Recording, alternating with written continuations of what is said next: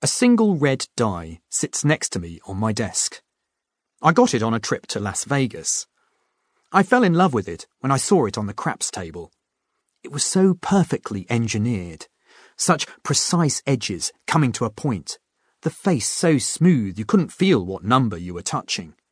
The pips are carved out and then filled in with paint that has the same density as the plastic used to make the die itself.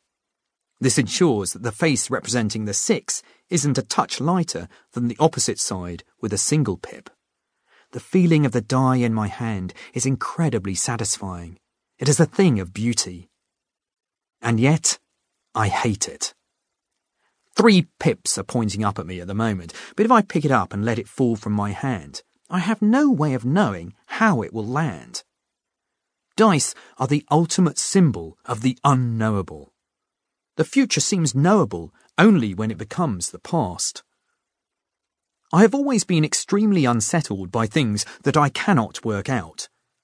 I don't mind not knowing something, provided there is some way ultimately to calculate the answer, with enough time.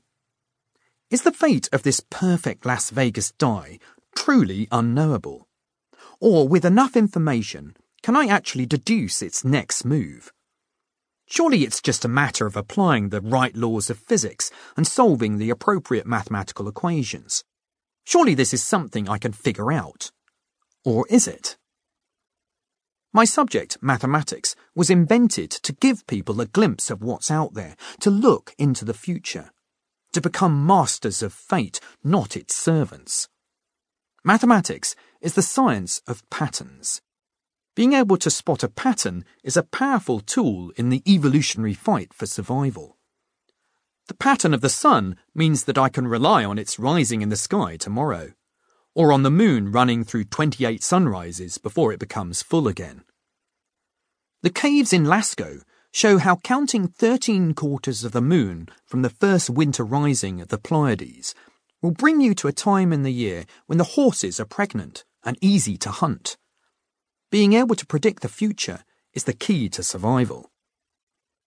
But some things appear to have no pattern, or appear to have patterns so complex that they are beyond our ability to spot them. An individual roll of the dice is not like the rising of the sun.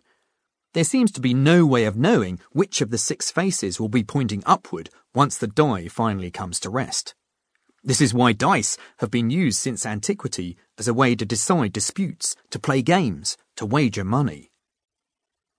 On a recent trip to Israel, I took my children to an archaeological dig at Beit Guvrin. It was such a popular settlement in ancient times that the site consists of layer upon layer of cities built on top of one another.